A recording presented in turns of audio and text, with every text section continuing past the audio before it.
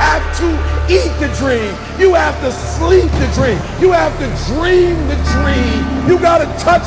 You have to see it when nobody else sees it. You have to feel it when it's not tangible. You have to believe it when you cannot see it. You got to be possessed with the dream. The dream. Yeah.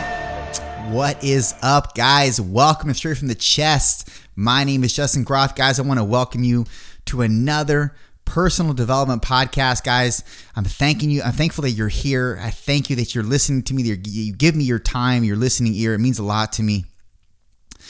You know, as we approach more and more days in 2020, it seems like there are more and more things that are just driving against us. And it's very frustrating, and it's also very weakening to some degree, you know, because you feel like this is an uphill battle, and every time we gain a little traction, we get pressed down again. And it's just, it sucks, man. But we have to continue. We have to press on. We have to know that this is going to end, even when it doesn't go back to normal, because it likely won't happen that way. We're going to be better off making it through to the end. Eventually, we will see better days.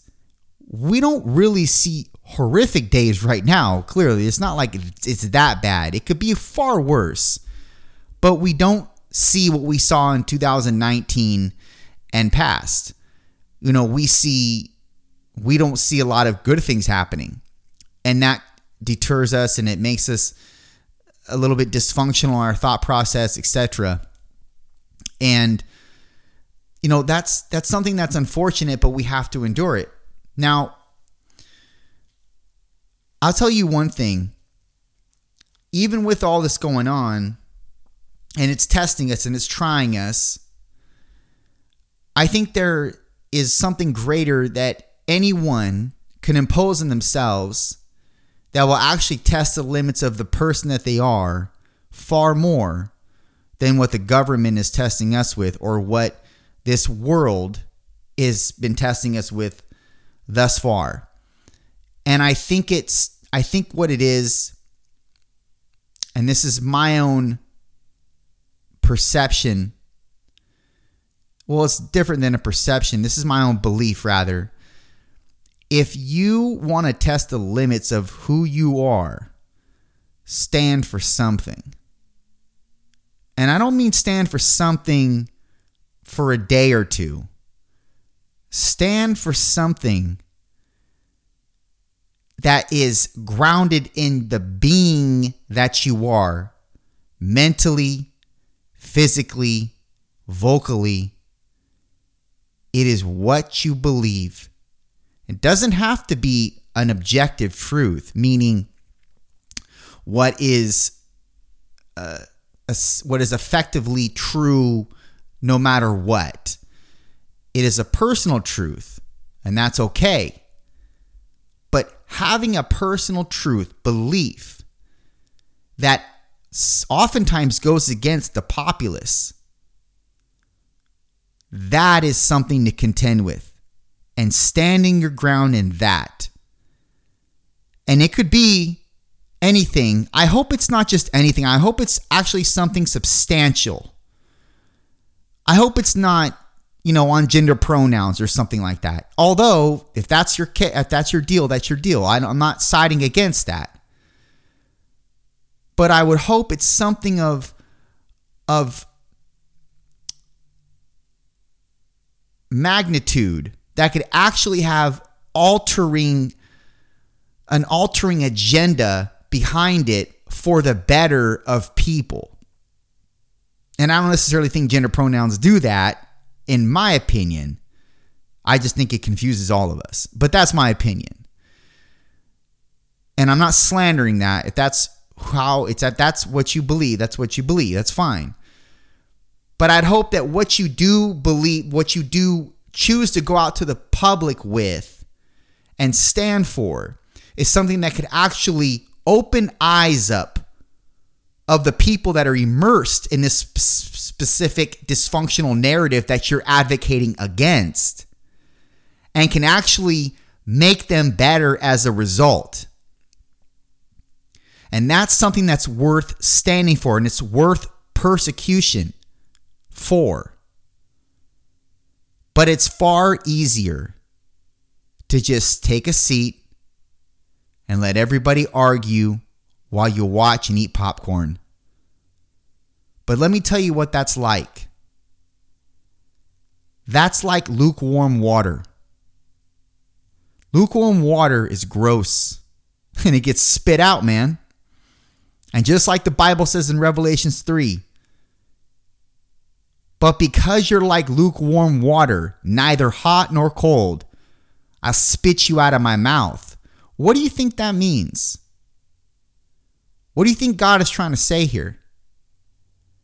Do you think he's trying to say, go around frantically and just bloviate all you want around everywhere because that's hot? Or be cold, like just don't say anything, lay in your bed, don't stand up for anything, don't talk about anything, don't just be a nothing person. I mean, what does that even mean? There's many interpretations that you can gather from it. The way I interpret that is someone who specifically believes something or is experienced in something or has a foundational purpose in something, but because it ruffles feathers, he or she will agree instead of disagree and take seats where there's no commotion and there's only compliancy.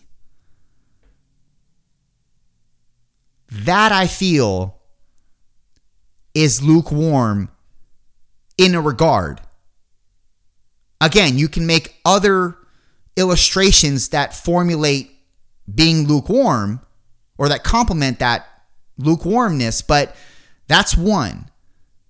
And I believe there are things that need to be advocated against for the better of people. It's not to serve your own bias. And that's one distinction to make. Your belief shouldn't just serve your bias. Your belief should actually realign things the way they should have been in the first place. And how do you know that it should have been that way in the first place? That's all based on your own discernment for the specific thing that you're backing up, that you're standing for, even if it means you standing alone and apart. But there's nobility in that. There's honor in that. Even if you're persecuted as a result, because you will be. And you can't find honor, nobility in anything. But it makes a difference. And you have to first believe that what you do believe, the foundational constructs that you're facilitating on, they will make a difference for the better. And there is a reason why you're so vocal and so visceral about what you believe.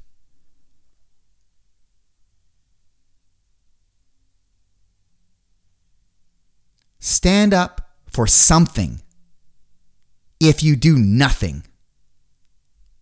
Done.